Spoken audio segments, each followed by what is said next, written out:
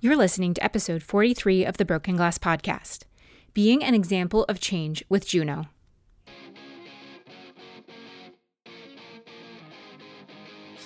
You're listening to the Broken Glass Podcast, a podcast with a mission to highlight women in the music industry through their stories, from their successes to their trials and tribulations. We'll share tools and resources available to you to make your music dream job come to life or to start that business you've always wanted to own. But most of all, you'll be a part of the Broken Glass community where we support and encourage each other and open the doors to working in music. I'm your host, Christy Jacobson, entrepreneur, music lover, wanderluster, and dreamer. Welcome to the show.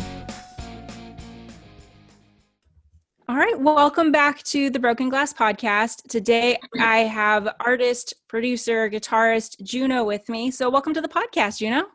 What's up? Thank you so much for having me. Oh, it's my pleasure. I am so excited to talk to you today. We have a lot to talk about. Yes, we do. We do. So let's kind of just dive in a little bit, get to know you and what you do. So just kind of a bit of your background, how you got into music, what you're doing right now, and we'll just go from there. Awesome. So I have kind of a unique entry into the music business. I went to college for social work. I was really excited about that. My first job was at a drug rehab facility center for teenagers. 15-year-old heroin addict is my first client. He's obsessed with guitar. He don't want to do no treatment. And, I wanted to come up with a way to connect with him. So I kind of tried to trick him into giving me a couple guitar lessons in exchange for treatment. And it's just whoa. It just changed my life. I literally became obsessed with guitar and just started bringing I got a guitar and started bringing my guitar to work every day. And even though he was this 15-year-old heroin addict, he really changed the course of my life just by sharing his passion with me. And it was very simple. That's fast forward later. That's what made me found the JUNO's Guitar Bootcamp, because I wanted to share my passion with other people the way Jake shared his passion with me. Fast forward, I just started practicing. Went to Berklee College of Music.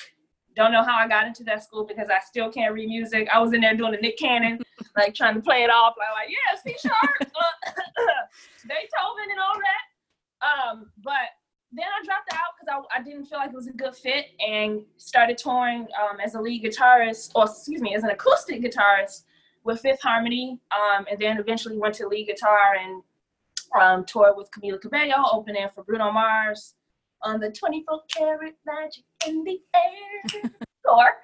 And that was a blast. Traveled the world for the first time. I'm from Chicago. I'm the girl next door. So really got to broaden my horizons and my perspective of the world.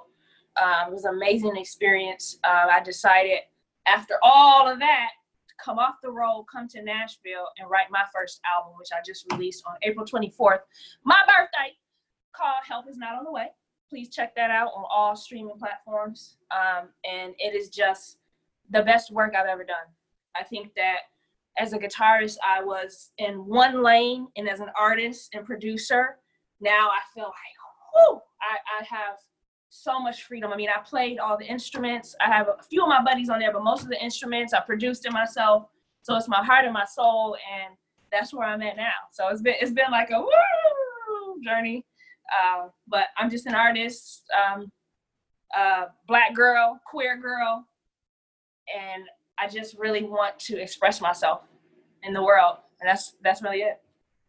Yeah, that's an incredible career to be able to go and to tour and to perform with some of these, Bruno Mars superstars, right? And to have that experience. Yeah. He stole my guitar lick, by the way. He told me he stole it. And I'm cool with it. I want to be able to say that Bruno Mars played my guitar lick. Yeah, that's incredible. And you went to Berklee, and that's a very prestigious music school. Yeah. But you mentioned not being able to really read, and I think everybody learns in their own way. And some people, I read music, I can't improvise. I'm not the person that can hear it. I'm probably the complete opposite of you. I can read it and perform what's on a page, but you ask me to go just play and I can't do it. I don't see, if I'm looking at a paper, I can't read my audience. I can't to my heart. Like, I like to be in it. I like take off my shoes and get on the piano or something. Like, I love to just, I believe in just raw expression. I think we're so afraid of that. Yeah. And I just love breaking the rules. I just love it. Yeah.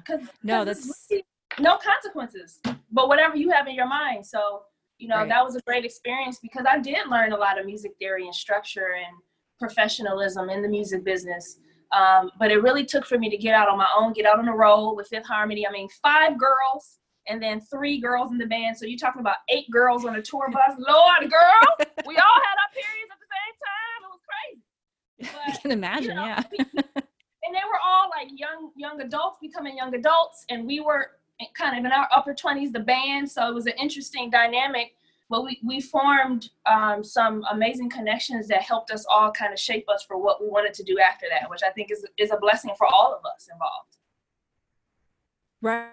Right. Yeah. I mean, I love now women supporting women and really, I'm in Facebook groups with other women and just the connection that we have and how we can help each other, support each other.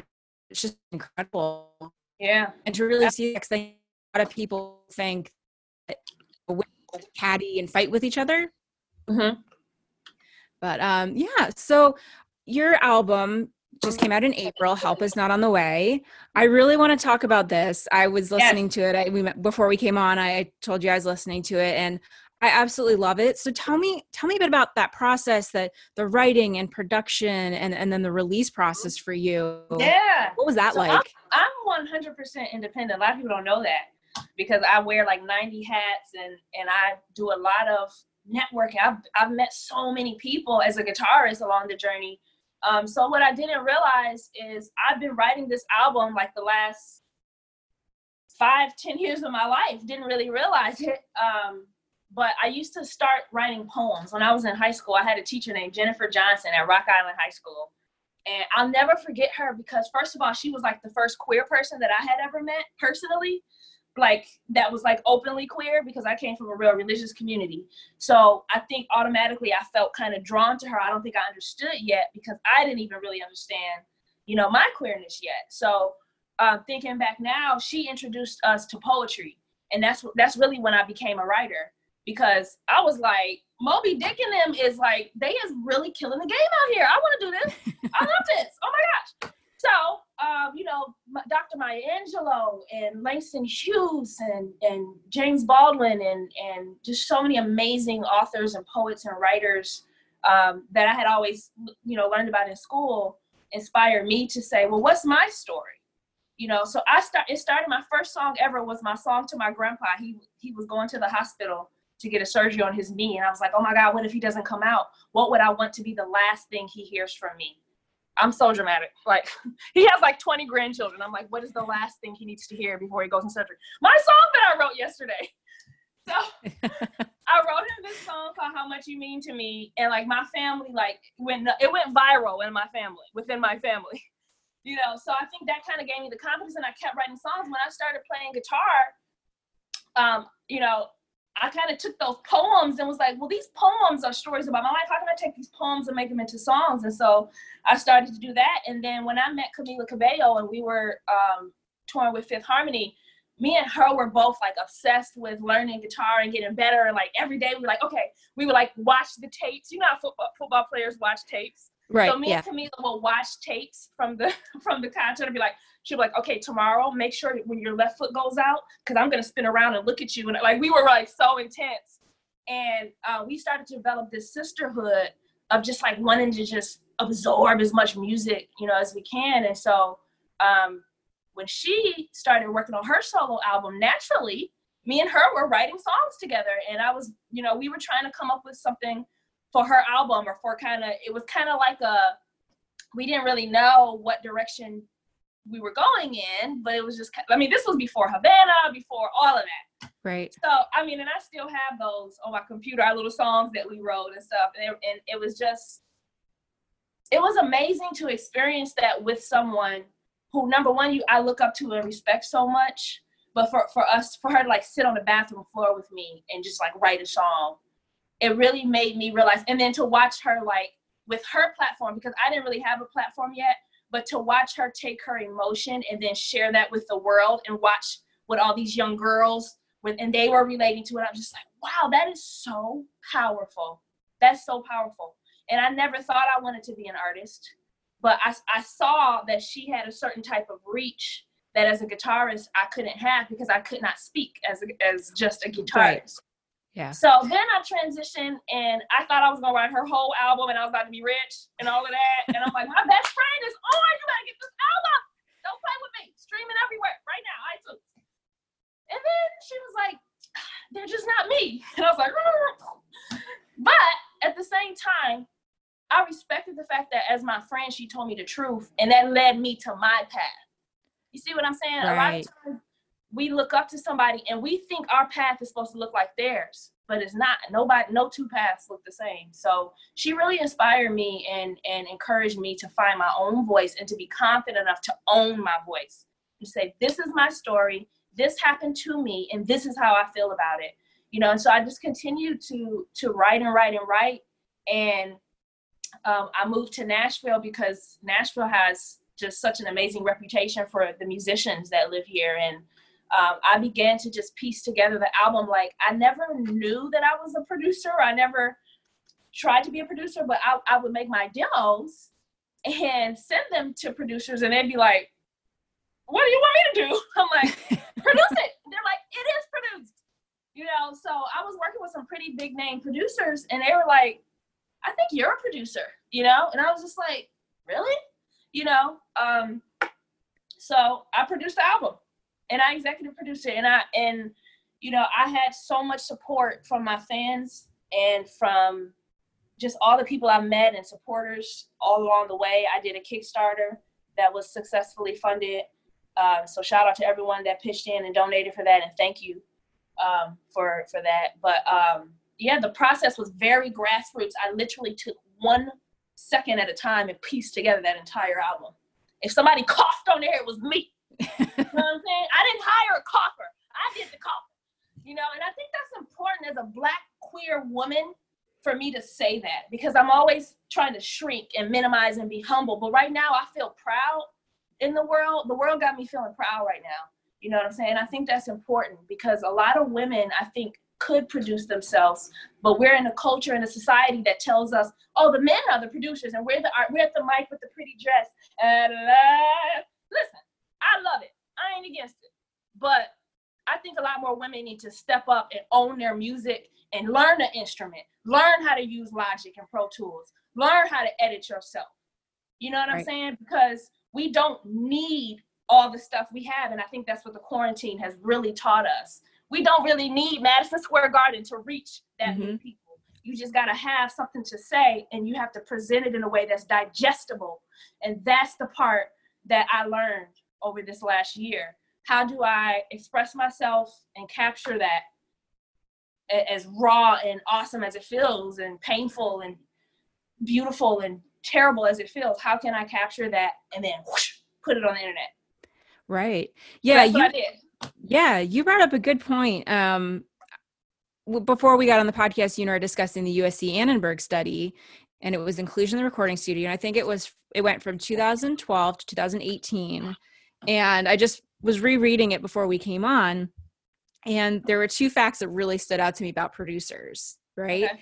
And this is a 47-to-1 ratio of male to female producers. Mm-hmm.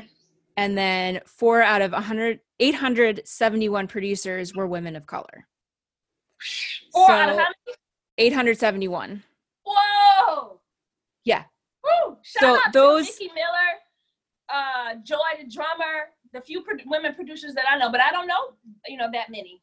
Right. Yeah. And those 2 facts, they just, especially in today's climate, it so stood out to me. And you made a great point that we, especially in quarantine, we've been able to really see that we don't need to go out. We can do this on our own.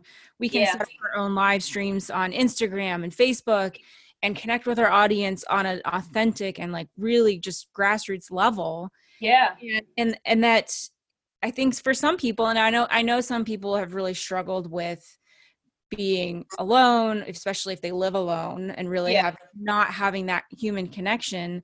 But others I know have taken time to learn. They've taken time to do courses, to really experiment, to write, to produce their own work. And I think it's amazing. Yeah. But I mean, those two figures, I just, you know, I read through it a couple years ago, and just rereading it today, it was one of those things just like, okay, we need to get these voices heard. We need to push to have women in these roles. You know, and I think with a lot of, especially someone like you produced, your own album, that's incredible. A lot of people would say, I'm just going to, record this song that somebody wrote for me, and then someone else is going to produce and release it. But to be independent and to do that all yourself and to produce such an incredible album. Yeah. I don't like to name drop. I'll probably get in trouble too, but I had some big names saying, sing this song. And I said, thank you, but no thank you. Yeah. Because that's not my story. That didn't happen to me. And I'm not going to sing that every night for 2 years on nobody's tour. Right. Hell no. I don't even feel that. And I could hear in the lyrics of your songs that, even before talking to you and meeting you, that it was you, that it was your voice that's coming through. And, I mean, there are a lot of people, I can't write songs for my life. I can't sing though either. So, right. But, I would probably be the one to be like, okay, somebody help me write this. But, for someone like you, that I think that was absolutely incredible. And thank you. Kudos to you on that album. Thank you. I've always respected, like, all my favorite songs and my favorite artists were always the people that like broke the structural rules in music. Stevie Wonder, what's going on? Like, seriously, we don't know what. One song is like jazz, then it's like R&B, then it's like funk, then it's like a ballad, you know what I'm saying? Or like Lionel Richie, who would take two different worlds and merge them together, and you just felt like butterflies and Skittles, and you embarrassed, but you watching all the Lionel Richie videos. I think that's what I really love about this entire experience, is that I got to take all of who I am, all of what I do, all of what I love, and really break the rules. One comment I keep getting is like, what genre are you? I can't really put you in a box. I'm like, good, because you couldn't put Prince in a box. You couldn't put, and all my favorite people, you couldn't put them in a box. What genre was Jimi Hendrix? Jimi Hendrix. Yeah. So it's like, I always tell my mom, I'm like, I kind of feel like Mickey Mouse. Like, it's just like, what is Mickey Mouse? It's just Mickey Mouse. It just is, I don't know what it is. So I really, I'm aware that I am very diverse and broad and not, someone said like soul folk, but that ain't really it either. You know what I'm saying? Yeah. It's not pop, and it's not urban, and it's not hip hop, but it's all of that, Yeah. What would you say? What would you say the genre was? I mean, or what vibes did it give you? Vibes. I mean, each song sounded a little different. They all had their own unique sound. And I think that's what really drew me to really, I just kept listening, and I was, this is incredible, because, and I've had this discussion with other guests too, who are just like that. They don't want to be put in a box. They, this song might sound country, and this song might sound Americana, and this song might sound pop. Yeah. And really, it's just them. It's just what they're feeling in that moment. And I felt that with you. It's just what, it's just what it was. What did you want to say, and how did you want to say it? How do you want it to come across? Yeah. And it's, and I think in this world, we try to put ourselves in boxes, but we can't do that. We're all unique. We all have our own different, I don't know what the word, but I'm all over the board. I listen to from country to pop to alternative to, I'll listen to some soul, and I appreciate it as artistry. Yeah. Right. And I don't want to say, I only listen to this genre. I really, looking at a lot of my influences, it's interesting because you don't really see a lot of Black women playing guitars. The first Black woman I ever saw playing the guitar was India.Arie. Have you ever heard of her? Yes. Yeah. Woo! I just love her. And she's just evolving. She's one of those artists that she just keeps getting better over time. I mean, I just love her. And when I saw her, that was one image, okay? Like India.Arie. The next Black woman I saw playing guitar was BB McGill. who was Beyonce's guitarist for like 10 years. And she's now one of my really good friends. I literally spoke to her this morning. I was like, BB, you okay? Like, it's crazy. But, you know, she's like one of my mentors, and just, you know, the way she dominated Beyonce's stage when she did her, so I don't know if you've ever seen her Freakum Just solo. I don't think I have, but now I want to go honey, see if I can find videos. You don't even understand. Yeah. Like, I was just like, okay, what just happened? And and then, like, for the Super Bowl, she had like fire coming out of her guitar. And I mean, oh, wow. this was like, I'm looking at this like, whoa, you know? So I had India.Arie in that. And so if you look at me and you look at my music, I'm kind of right in the middle of that. You know, when I was on the Fifth Harmony tour, I did this crazy Ozzy Osbourne guitar solo mixed with Drake. I mixed Ozzy Osbourne and Drake, and that was my solo that I did. And I just thought that was cool because it's two different worlds, you know, coming together. So yeah, it's just like I developed my own style based on all the styles that influenced me. And it was India.Arie. It was Bob Dylan, and the way he was kind of weird in his storytelling, and kind of like just like a weird guy sitting there. Like, I just love that. I love the thing, like the harmonica. Like, why is that attached to you like that? It's so cool. You know, but telling a story to me is the most important part of my music, because I feel like everything else is just making noise. But when I'm telling a story, I feel like I'm leaving something behind that's valuable. And I'm really proud of this album. So I hope you guys check it out if you're listening. Yeah, and I'll definitely link to it in the show notes so that my audience can find it, stream it, and share it on social. I want to chat a little bit about your guitar boot camp. And so you started this, and it's in, I think you said 12 countries now. So tell me a little bit about it, how it kind of came about, and what you really do with it. Yeah. So it's so funny you asked about this, because I'm just launching tomorrow the Zoom group classes. But I founded this guitar boot camp about 2 years ago. And I had done free YouTube videos on YouTube for about 5 years. And it's kind of funny. I know this sounds very unlikely, but it is actually true. I never went back. As I was learning guitar, I was 24 hours pretty much playing guitar and just posting videos. And I never really went back and like read comments or paid attention to engagement, because back then, you know, it wasn't really about that anyway. It was really about the community. Now people are all about numbers and stuff and like going viral. But like, it was just about like the community. And so what I did was I looked on YouTube and I'm like, okay, all these white boys teaching guitar, ain't nobody teaching black music on guitar. That's what I'm gonna do, because I can't compete with them. I can't compete with the Beatles and, you know, Marty Schwartz and Justin Cinderscore and all these amazing guitar teachers were teaching a lot of like the white classic rock and roll music. And every once in a while they'll throw in like a Stevie Wonder, but I'm like, but that ain't really how Stevie did it. You know what I'm saying? So I was like, man, it would be cool if people could learn this music from someone who really understood this culture. And I love this music. So Guitar Bootcamp birthed from me just seeing a lane that was empty that I enjoyed and doing it. And in the beginning, I'm going to be honest, it wasn't really that popular at all. It was like, I was never popular. I had so much content and I was covering the things that no one else was. So I started to do Skype guitar lessons. Well, first of all, I started working with Camila Cabello on tour. You know, we would practice on the back of buses. I still send her stuff and we work on songs and stuff. Machine Gun Kelly was another friend of mine that I would go to their mansion like every weekend and just jam. And like, when I tell you some of the funnest times of my life, some stories I'm gonna have to just leave there. Shout out to all the bros. But yeah, I just feel like it birthed from me sharing with my close friends. And I didn't realize I was like developing a program, but then I was like, okay, how did I learn guitar? And I literally wrote out the curriculum of like what I took myself through, because I did it, I remembered it.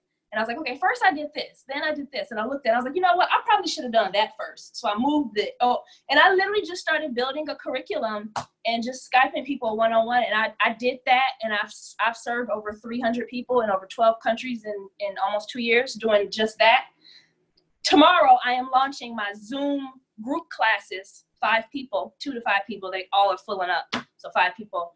There are R&B guitar master classes. I'm going to be doing songwriting classes, recording guitar, just different workshops. And my goal with the boot camp, the mission is to bridge that gap between a professional guitarist and just like underserved, underprivileged, under-resourced, under-access to all of that. You know, the internet is big and scary, and it's a lot of information. And I was just like, man, as a guitarist, when I was coming up in it, I wish there was one place that I can go from zero to wherever I wanted to go.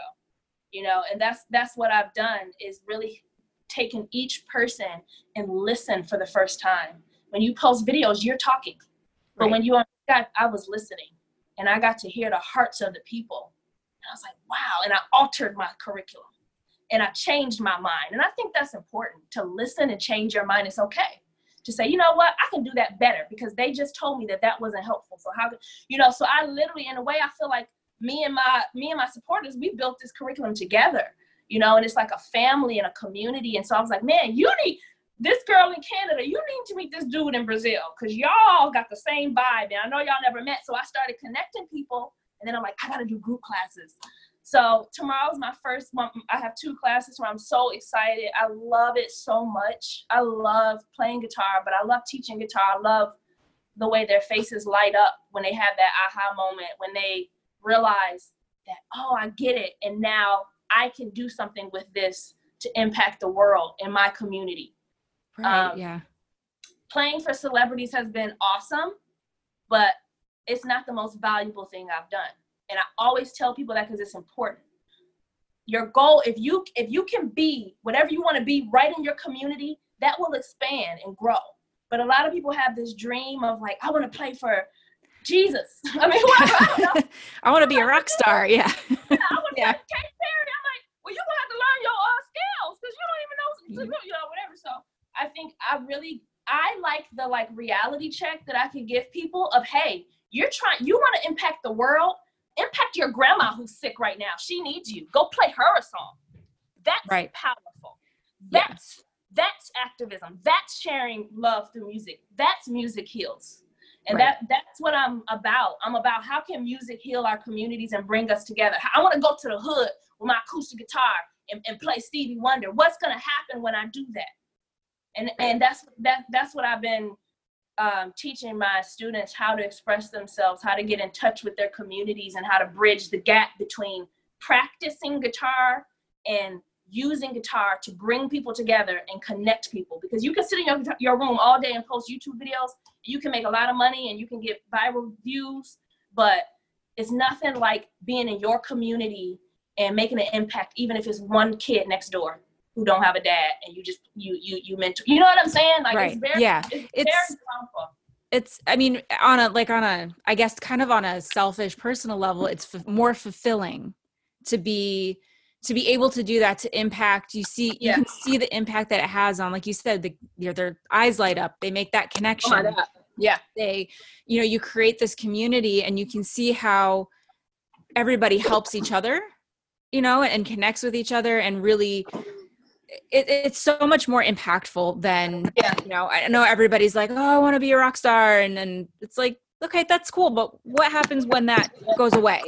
Yeah. Right? Do you have that community? When there's a pandemic and right. no one can even go anywhere? Guess what? Nobody's exactly. a rock star. We all at home irritated and annoyed. So now what? Yeah, and that's exactly. The point. Who are you when all of this fades away? When the lights are off and there's no smoke and there's no nothing, who are you? And what are you actually doing in the world? Will you be proud of that when you leave here?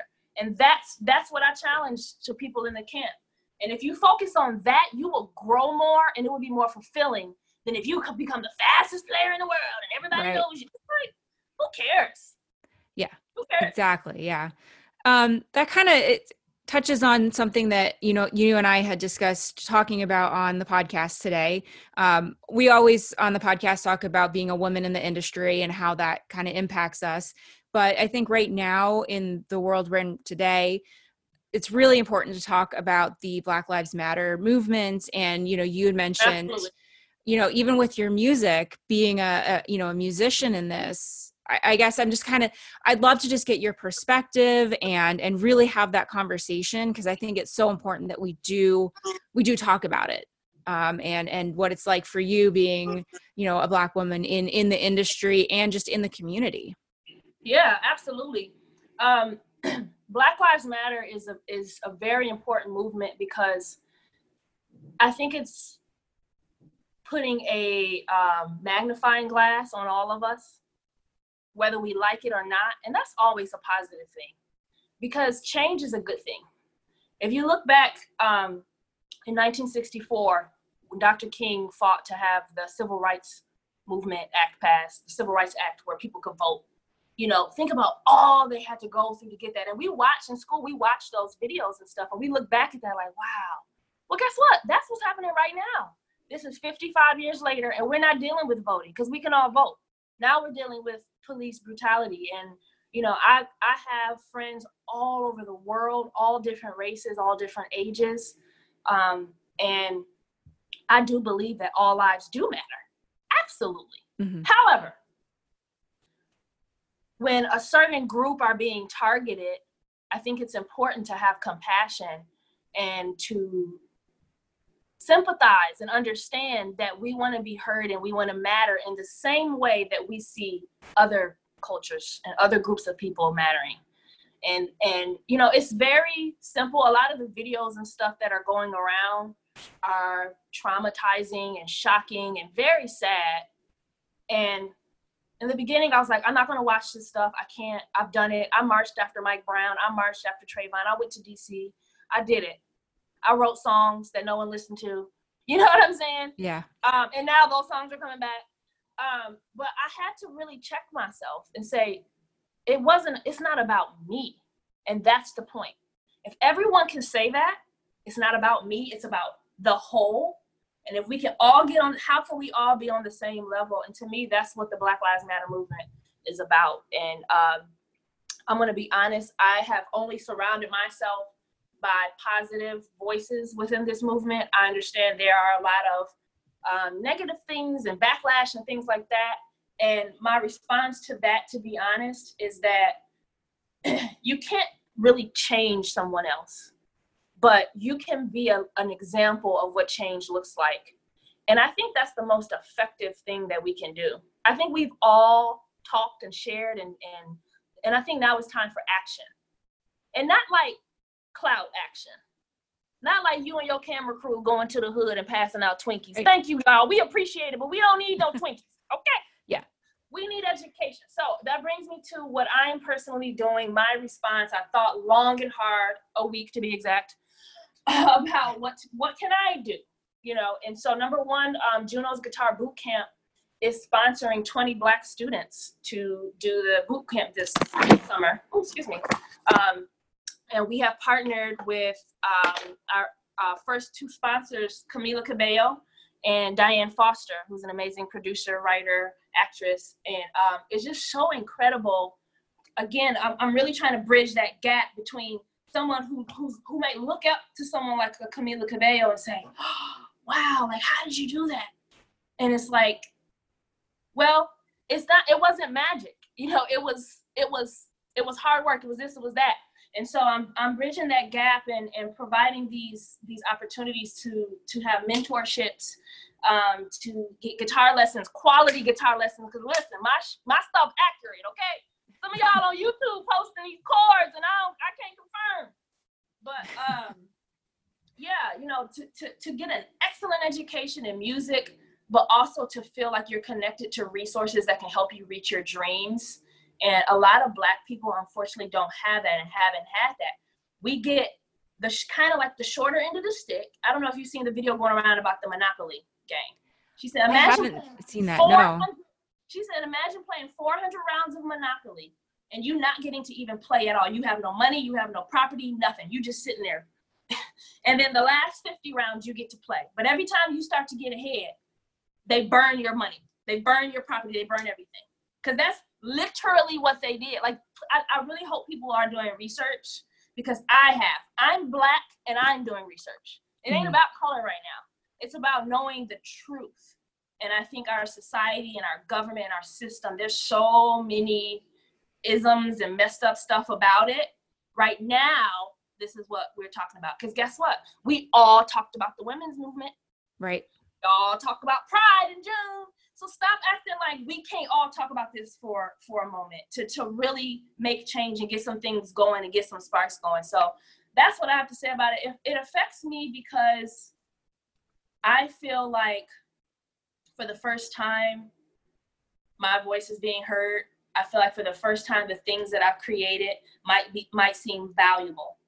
And it's sad to admit this, but I've always felt like as a Black woman, because I'm positive, because I'm talented, because I'm articulate, because I'm intelligent, to be honest with you, guitar has been traditionally a white man's instrument.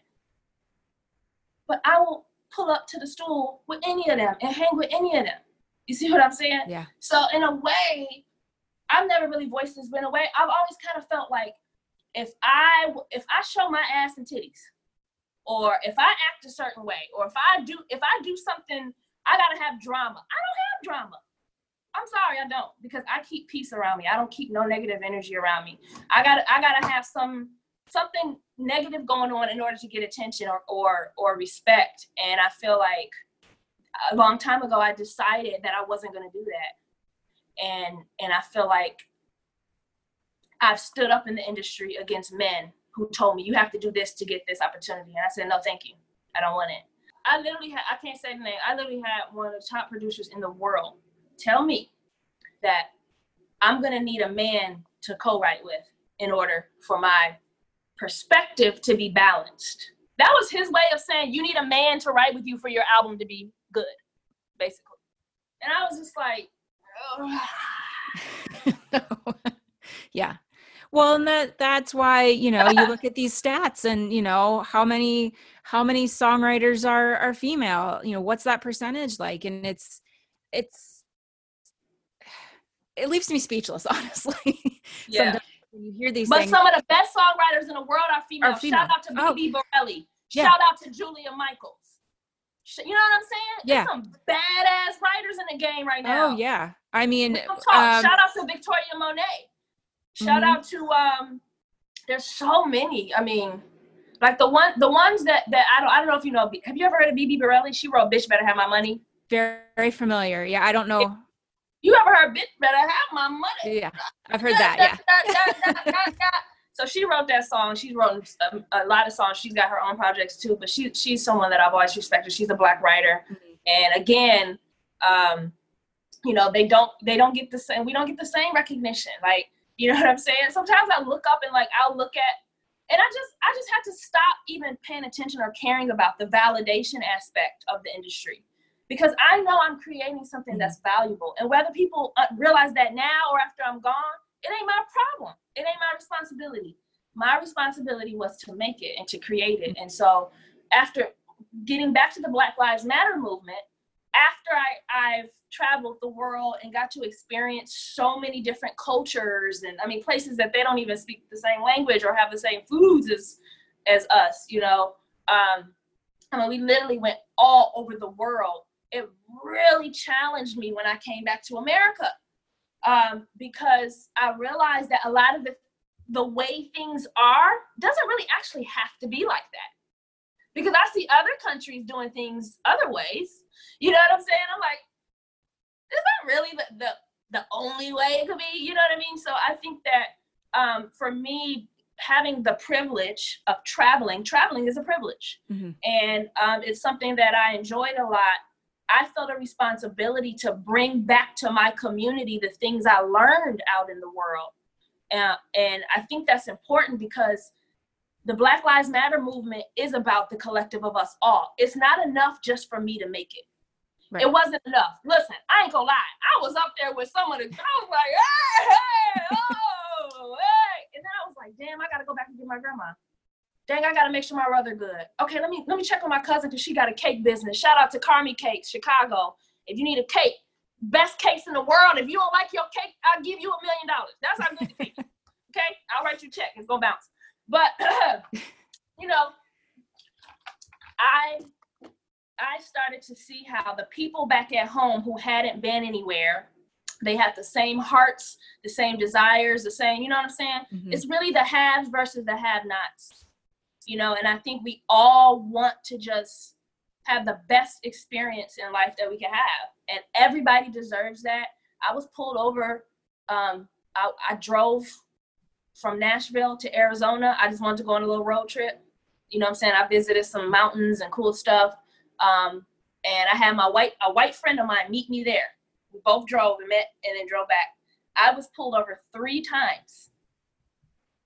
The first time, it was just like 20 minutes of questioning. Where are you going? Why do you have a guitar?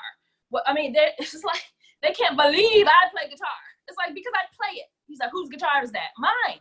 You know, so just stuff like that is just like, why don't you think that's my guitar? Like, you know, then the second time, they had me get out of the car and sit on the ground by the tire on the side of the highway and then lay on the side of the sidewalk while he's searching my car. And thinking back now, like as I tell my friends the story, they're like, did he have a warrant? And I was like, no. You know, the third time, the police officer had me get out of the car, put me in the back of the police car. I didn't know, like, once you get in the back, I've never been in the back of a police car. So I didn't know that once you get in the back of a police car, you can't get out. So he put me in there, and then he went off somewhere, and I'm like, we're in like Texas. It's literally smoking hot in Texas, right? And I'm like, bro, I can't breathe back here. And just so you know, I had no idea what was going on in the world because I had just gone on this adventure in the mountains. I had been completely disconnected. So thank God I didn't know, because I probably would have been even more anxious and fearful. But I was just like, and when I say didn't know, I knew about police brutality. I knew about that. I didn't know that George Floyd had passed, Breonna Taylor, Ahmaud. Oh, so this was recent. Yeah, oh, this happened last week to me. Okay. Wow. Yeah. So I'm telling this story because I think a lot of people say, okay, you're protesting, but it doesn't happen to you. You did, look at you. You did well for yourself. Right. You've played for celebrities. You're intelligent. You're articulate. You're not ghetto. I've had white people say that to me. Actually say that to me, girl. I'm like, girl, I want to pop some of y'all in the mouth. Excuse me. Oh, Lord Jesus. Yeah. And it's just like, you know, the ignorance and the disrespect for all we've done to build this country, to contribute to culture in every art. You take away Black people and you ain't got no sports, you ain't got no art, you ain't got nothing. And yeah, a lot of what we have today is, you know, especially when you look at music. Absolutely. You know, like look at the impact, you know, I mean, just even recently, Stevie Wonder and, you know, going back Fats Domino and all the artists had on Miles Davis. Miles Davis. Ella Fitzgerald. You know, Billie Holiday. Absolutely. Yeah. So I feel a responsibility, and I know I'm so passionate about this because I really, really, really had a rough time this week. Emotionally, it was really difficult. I didn't finish the police story. So I'm banging, asking him, can you roll down the window? Can you let me out? Because I thought I was going to be able to just get out. Right. And he gets in the driver's seat, and he's like typing on the computer. I don't know what he's doing. I guess he's looking up, whatever, asking me all these questions. And I said, sir, it's really uncomfortable back here. He goes, it ain't meant to be comfortable back there. But I'm not even under arrest. Right. I haven't broken any laws, and I cooperatively got back here.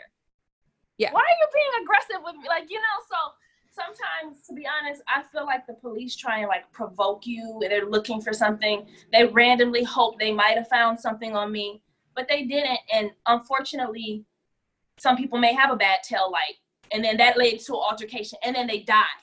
Right. And I know that seems dramatic, but that's what's actually That's happening. what happens. Yeah. That's what happens. Like, and watch the videos. For all the people that can't watch the videos, you don't get to say that this doesn't happen. You don't get to say all lives matter. You don't get to say that until you've watched the videos and done the research, because everybody wants to do research for everything else. But when something gets uncomfortable, they don't do any research. They just listen to other people that have similar thoughts as them and feel validated and then say, yeah, we're right, you're wrong. And it's like, it ain't about right and wrong. It's about moral versus immoral. And the United States of America has committed sins that they need to repent for. and they need to, you know, I still ain't got my 40 acres and a mule, but beyond that, I just want respect. I just want the same opportunities. I have to work 10 times as hard to get a gig. 10 times as hard. And the reason why I'm saying this now is because this is the time for all of us to speak up so that nobody has a misunderstanding anymore. I can no longer be silent so that you're comfortable or you're comfortable or you're comfortable. I have to speak my truth because people are dying at an alarming rate. And I love people of all races, all colors, all of that. But right now, I'm lifting my people because we need to be lifted. And right. I hope people can really understand that and see how, guess what? At a time where y'all gonna need us for something, we will stand up too, and we have. But it can't be the women's movement, and then when Black women need those women, they're gone. It has to be. It has to be like, come on, we all in for everybody, or every man for themselves. It can't be this like us thing, one nation under God, liberty and all, liberty, justice for all. Okay, but how he get off for killing that dude on tape? Right. You know, something's not adding up for me. Yeah. So I'm combating it by educating myself. I've created a program in my boot camp that can serve and service some of those communities. I'm creating mentorship programs because guitar is not enough. Right. Music heals, but it ain't enough. Some people need therapy. Right. Some people need a friend to talk to. Some people need to journal, whatever. You know, and it's about teaching those coping skills and really getting on the same page, the whole world getting on the same page. Creating that community too, so everybody has each other as well, right? Exactly. And they can connect. Do you have any kind of like resources that you would recommend for people? You know, you said you've been doing research. Is there anything that really stood out for you that we can share in the show notes? Well, and I just found, you know, to be honest with you, I've been watching a lot of documentaries. I just watched this documentary on YouTube, and it's called Martin Luther King Jr. If you put in Martin Luther King Jr. documentary, and I'll send it to you. Okay. It was probably the most informative thing I've ever seen, and it talked about Dr. King. It was basically, what impact did Dr. King have in the world? And I was like, wow, that's a good question. So I watched it. It's an hour long. And basically, I'm going to give you a synopsis of what that was. The impact he had on the world is that, number one, he kind of popularized and started the idea of like the peaceful protesting, which he had got from Gandhi. He had studied Gandhi. He even went to India and then was like, wow, this really worked for Gandhi over here and these people. So let me take this back to America. And at a time where still, you know, police were being brutal and fire hoses and guns and dogs and all this stuff, you know, Black people were doing sit-ins, marching, the Montgomery bus boycott. And those were kind of like really important things in the movement because they established for the world that, wait a minute, these people are being peaceful. Y'all tripping, you know, because you can't lie. You can't make up footage, you know? So when you have a footage of someone standing there doing nothing and you go up to them with a police dog and attack them, you look crazy, not the person. So what he really did was give this movement an audience, a global platform by the peaceful protests that he led, you know, and there were many other leaders, but this documentary was about him. He also led and was responsible for the Civil Rights Act of 1964, which allowed all men to vote because only white men could vote and only 1 in 100 Black men could vote. Like, and how did they go about picking that one? Right. Like, you know what I'm saying? Like, you vote. Like, God. So I want to point this out. Okay. This was in 1964. Which, I mean, that was... 60 years ago, but that's such a short time. It's such a short time, and I don't want to hear no more. Never 9/11. Never forget. No, we don't never forget too. Okay, because Dr. King, we couldn't even vote before him, and that's why people need to vote. And I'm gonna be honest, I never took voting seriously. I always thought, I'm just one person. I live in a blue state anyway. I had all these excuses. I'm traveling. I don't know how to mail it in. Girl, this year, all them excuses out the door because we have to vote simply because Dr. King literally died for that. Dedicated his life, and not just him, so many Black leaders and men and women in our community. Then I want to say it was called the Voting Act of 1965 is when now they expanded it to women and Black women. And I don't know. I don't want to give any information. I was more sure about the first one, but I'm not sure if it was like Black, because I know there was also like women's movements and stuff like that. So I'm not exactly sure, but I do know for sure the 1964 act is what got Black men to vote. And then later the next year, after President Kennedy was assassinated, Lyndon Johnson then signed in that 1965 act, and he was crucial in bringing people together because of his relationship with Dr. King. You see what I'm saying? So people don't understand, like, that was really, really, really important, and it wasn't that long ago. His children and grandchildren are still alive. Right.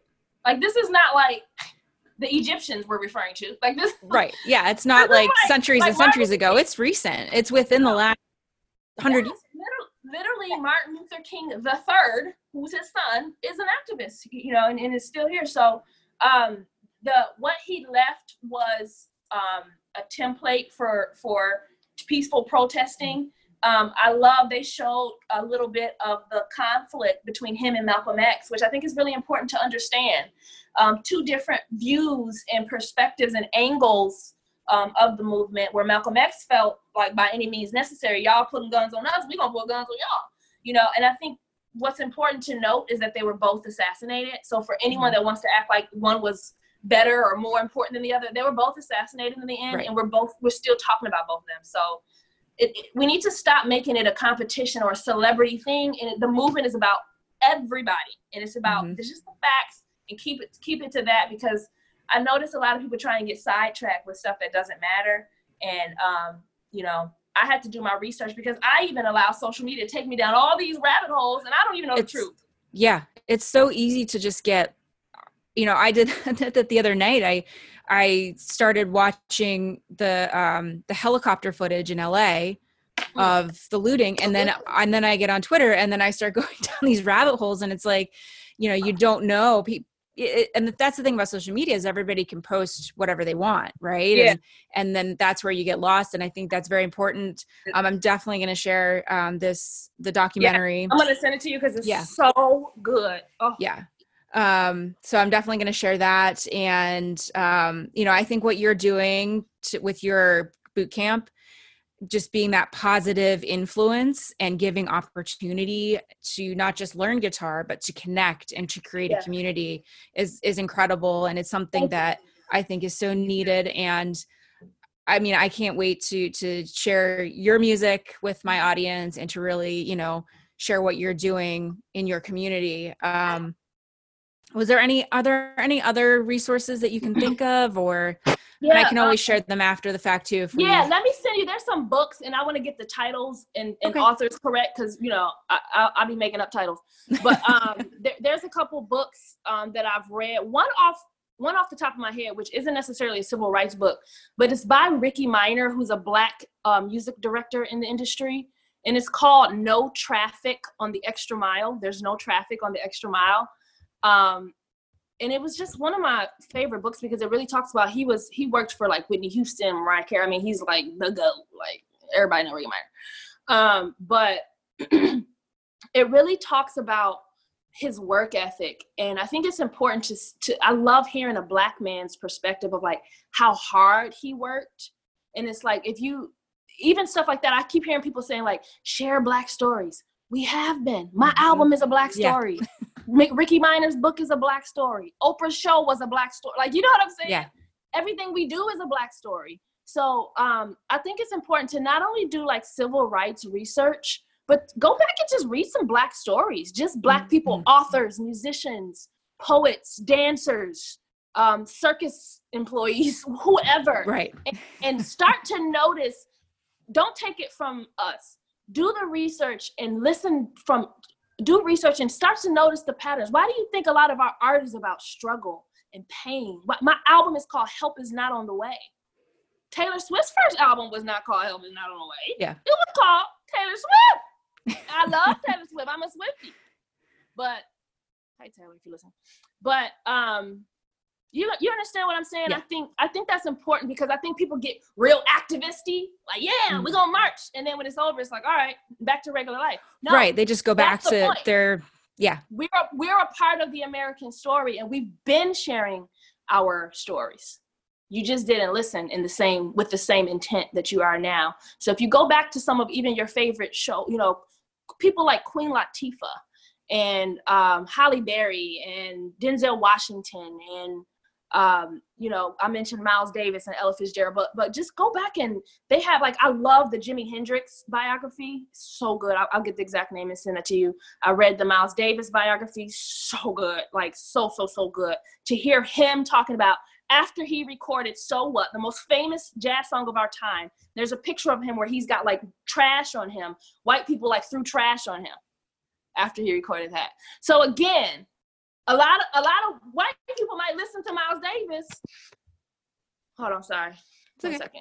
But didn't know that, like, he experienced some of the things we're still protesting about today. Right. And that's important to make that connection. So that's what I would recommend. Studying civil rights literature by Black people. I want to say that that's very important. Nobody can tell our stories but us. Appreciate the help, but if you're going to do some research, go to the source, which is us. Mm-hmm. Our art, our books. And that the combination of the civil rights activism and the movement stuff combined with just the personal accounts, I think will give you a well-rounded understanding of what it's like to be Black in America. Yeah, and once you send me those, I'll include all that in the show notes so we can find the books, find the documentaries, and do, you know, our own research. And I just have one last question for you before we end this podcast. Where can my audience find and connect with you online? I know your album is on Spotify. My album is everywhere. iTunes, Spotify, Pandora, Tidal, TikTok. Your grandma's basement, go down there and look for it. It's down there. Okay. And where can they connect with you online to hear more of your story and what you're doing with your community? My YouTube page, which is JUNO the Artist, is where you'll get more personal behind the scenes stuff. You know, I was on the show Fox Empire with Taraji P. Henson and Terrence Howard and Jussie Smollett. That was amazing. And I got some just like kind of like vloggy stuff, but majority of YouTube is a lot of my free guitar lessons. So please check that out to kind of see the type of culture and things that I do, even though the program is updated a lot. And then you can find me on Instagram at JUNO_the_artist. And I'm on and popping. And if you say something crazy in my comment, I'm going to be in there saying something crazy too. I'm very, very active. So come holler at me. I would love to chat. I wanted to talk about, just for like 1 minute, I just recently started, and I'm doing it privately, haven't publicly talked about it, but I'm giving people an opportunity to sponsor a class for boot camp for an underprivileged student. And I want to talk about the requirements of what I'm having for the students to be a part. Sure. Number one, they have to be on social media and be a part of what's going on, and they have to be active and part of what's going on. Number two, they have to have a goal for their future and something they're working towards. You can't be one of those, I don't know, people. You got to know what you want. And at least some idea, and we're partnering them with mentors. But I just want to give people an opportunity. If you would like to contact me, and I would love to send you information on how you can sponsor one of the guitar classes for underprivileged students, so that they have access to not only quality education, but resource, accurate information, and relationships in the industries that they're working towards. I have relationships across all the industries: acting, music, dance, Berkeley, everywhere in the world. And I'm just bridging those gaps because I can, and it don't take away from me to give to somebody else. So if you are fortunate enough to be in a financial position that you can help someone else, and you're looking for an organization to pour into, then JUNO's Guitar Bootcamp will be an amazing option, and I'll be glad to send out more information. Sure. And where can, if someone wants to sponsor, how can they reach out to you? Just on Instagram, or do you have a email? Yeah, JUNO's Guitar Bootcamp at gmail.com. Okay. And yeah. All right. I will include that too. Thank you so much. Yeah, you're welcome. And thank you for coming on the podcast, for sharing your story. This was a great conversation, and I loved hearing about you, and I'm going to share all these links and everything on our show notes. So thank you again. Thank you for listening to the Broken Glass Podcast. If you like the show and want to know more, visit www.brokenglassmediallc.com, subscribe to the podcast, and don't forget to leave a review. Join me each week to hear new stories, learn all about the tools and resources available to you, and get tips for building a career in music. If you're interested in becoming part of a community of supportive women in music, join our secret community on Facebook at the Broken Glass Collective.